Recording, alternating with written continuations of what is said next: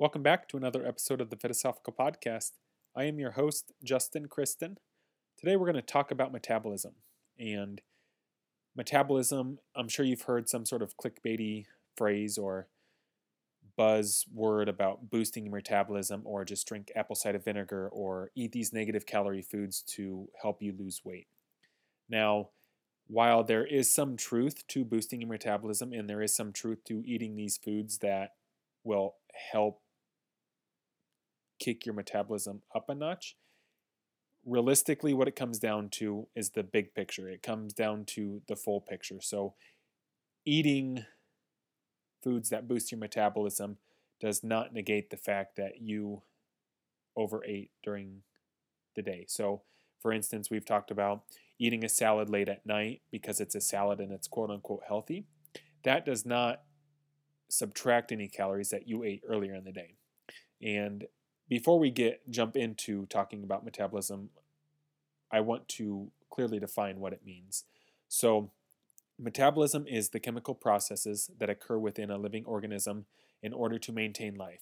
So, basically, your metabolism is your body working for you, expending energy to keep you alive, to regulate your blood temperature, to regrow skin cells, and to digest food. It's basically your body working for you to keep you alive.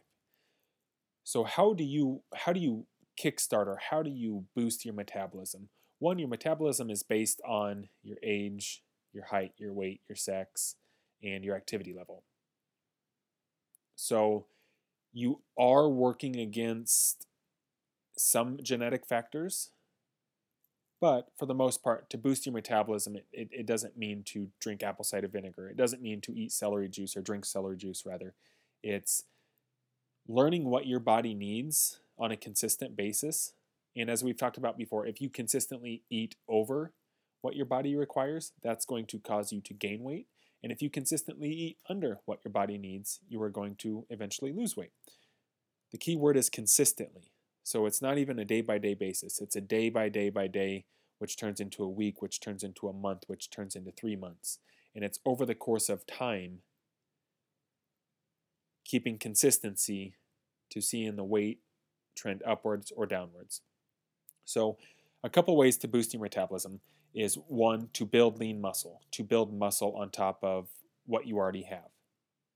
The amount of energy that your body requires to upkeep that muscle is anywhere from 6 to 10 calories, I think, is about the general range. So for every pound of muscle that you gain, it requires an extra 6 to 10 calories per day. So it's not a big jump, but if you put on over the course of time 10 pounds of muscle, that's going to give your metabolism, or it's going to require your metabolism, an extra 60 to 100 calories on average.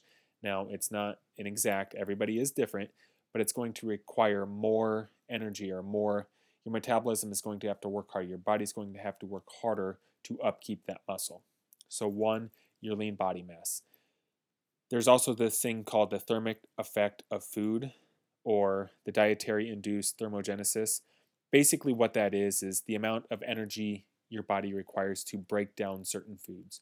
And protein has been shown to be the number one, or the food that has the highest thermic effect. So it requires the most energy to break down within your body. The other cool thing about protein is it also helps keep you full. It keeps you satiated, I think is how you say it. Regardless, you know what I'm trying to say. It helps keep you full. Along with fiber and micronutrients, protein is the one thing that I would recommend to add into your diet to not only help keep you full, but to help build that muscle when you are strength training in the gym. Because if you are trying to build that lean muscle mass that will help burn more calories, protein is the way to go.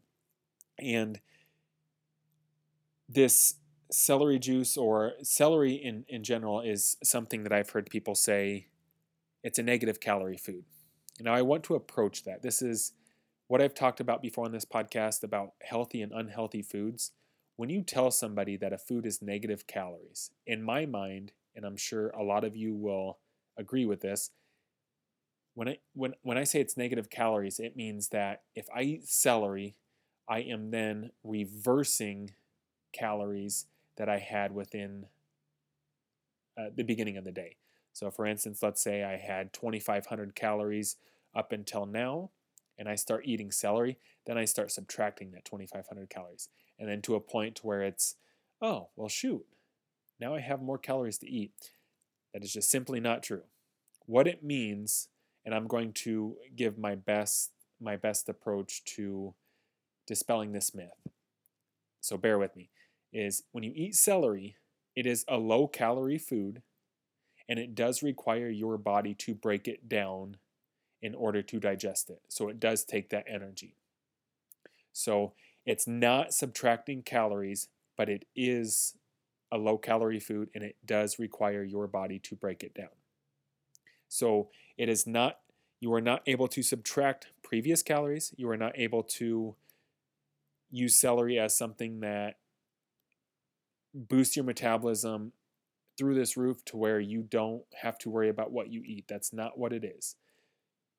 The big picture is your basal metabolic rate, which is the amount of energy that you expend while at rest. So laying down, not even blinking. Me talking right now, I am using energy because I am requiring my body to work for me. Every time we eat, we are requiring energy because we are making our body work to digest the food. The number one thing that you can do is stay active, build lean muscle mass, and eat. When I say that you can eat whatever you want as long as you're within your calorie goal, that is true. There are foods that are better for you. There are foods that require your body to use more energy.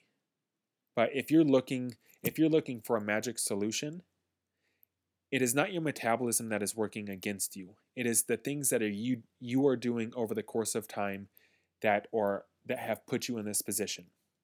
I will say that if you have a medical condition, whether it's something with your thyroid or something else, that could and may affect your metabolism, and that could, but that's something that's out of my scope of practice. So that would be something to talk to your doctor about. So if you want to take control, if you want to have the body, or if you want to have the look, if you want to have the feel, if you want to have the muscle mass that you've always dreamed of, it's in your hands. Sometimes you have to play the hand that's dealt to you. Sometimes you bluff. Sometimes you go all in when you don't have all the cards, or you know that you are dealing with a crap hand. But sometimes you just have to get creative with things and stop blaming the dealer for dealing you a crappy hand. But look for ways that you can make your hand work for you. Stop blaming your genetics about why you can't lose weight. Stop blaming somebody else for the problems that you encounter within this world. Take control as much as you can. I just posted on my Facebook, which plug my Facebook, Justin Kristen Fit. Go follow me, like the page, whatever it is. But on there I say exercise or don't, as long as you know that the choice is always yours. And sure, there's going to be people that say, well, Justin, I don't have the time, or Justin, I am physically incapable, or Justin, I can't do this. Exercise does not necessarily mean going to the gym. Exercise could mean going for a walk. It doesn't have to be necessarily quote unquote structured exercise. And the other thing is love yourself enough to want to work out. Love yourself enough to know that the feeling that you were chasing is not necessarily just a number on the scale, but it's also a mindset. It's feeling less stressed. It's wanting to be better. I used to hate school. I used to hate learning. I thought, man, this is pointless. But now I can't get enough of it. Now I can't get enough reading. I used to hate reading, and partially because I'm a slow reader, and now that Audible's out here and podcasts, like, it's easier for me to listen to. But be the person that you want to be. You don't have to settle with what you are. But love yourself enough to not hate yourself and say, I am doing this because I hate the way I feel. Sometimes that works, and sometimes that pain is a great motivator. But at some point, reframe it and say, I love myself enough to want to keep doing this. I am no longer going to feel sorry for myself, but I am going to take control of what I can do.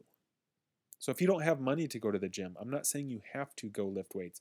You can lift things around the house. Like looking here right now, there are 4 or 5 things that I see that aren't exercise related, things that I could lift, or things that maybe just doing body weight squats, maybe just walking around the house. It's cold out, I can't walk outside, I don't have a treadmill. What do I do? Maybe just jogging in place, maybe just doing high knees, maybe just doing something. There's all of these excuses why we can't do something. Start looking for ways that you can do it. Start looking for ways that push you to be the person you want to be. And along the way, whether it's in a week, a month, a year, along the way, something is eventually going to click in your head. Something is going to give you the aha moment and says, man, I wish I would have done this earlier. Because regret when you're 60, 65, 70 years old, regret of saying, I wish I was your age when I found this out. I say that with my son. I wish I was his age still when I had this knowledge. But the thing is you got to search for the right knowledge, and you have to search for the answers. You can't just expect the answers to fall in your hands all the time. Sometimes you have to go prove it to yourself. It's not your parents, it's not your friends, it's not your spouse's responsibility to push you to be a better person. You have to intrinsically own it. You have to do it yourself. Stop blaming your metabolism, stop blaming your genetics, stop blaming everybody else. It's very liberating to stand back and say, man, I have this control. I'm not going to let external factors control the way that I look at things. I've said this before, and I'll say it again. I don't know if I should feel bad, but when my dad passed away when I was 6 years old, right now, I would not change that for the world. Because it gave me something to learn from. It gave me this outlook that has led me to where I am today. It might have taken me a long time to realize that, but I'm not going to sit here and let it affect me for the rest of my life. Learn from those mistakes, learn from the past, and sometimes that pain, sometimes those moments can be a great motivator. And it's hard. Everybody's grieving is different. But you can't let it hold you back from being who you want to be. Whether it's a parent dying like me, or whether it's a past relationship, or whether it's something a friend said to you when you were 8 years old. Holding on to those limiting beliefs doesn't get you anywhere. Change your mindset, change your approach. Understand that you do have the ability. Understand that you're not gaining weight because of something somebody else is doing. Understand that you have the ability to do what you want to do. And you can't change anybody. You can't make anybody change. Nobody can make you change.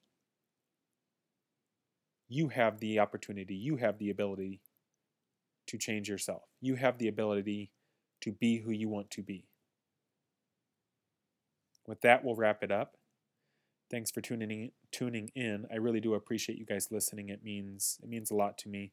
Hopefully, one of these podcasts, whether it's this podcast or previous podcasts or over the next 100 podcasts, hopefully there's one thing that at least one person can take away. That's my hope with this, is being able to at least hopefully help one person have that aha moment, click with somebody, have that motivation to go do something and be who you want to be. If you would leave a rating on the podcast, subscribe, whatever it is, help me get more reach so I can potentially help more people. And until next time, thanks for listening.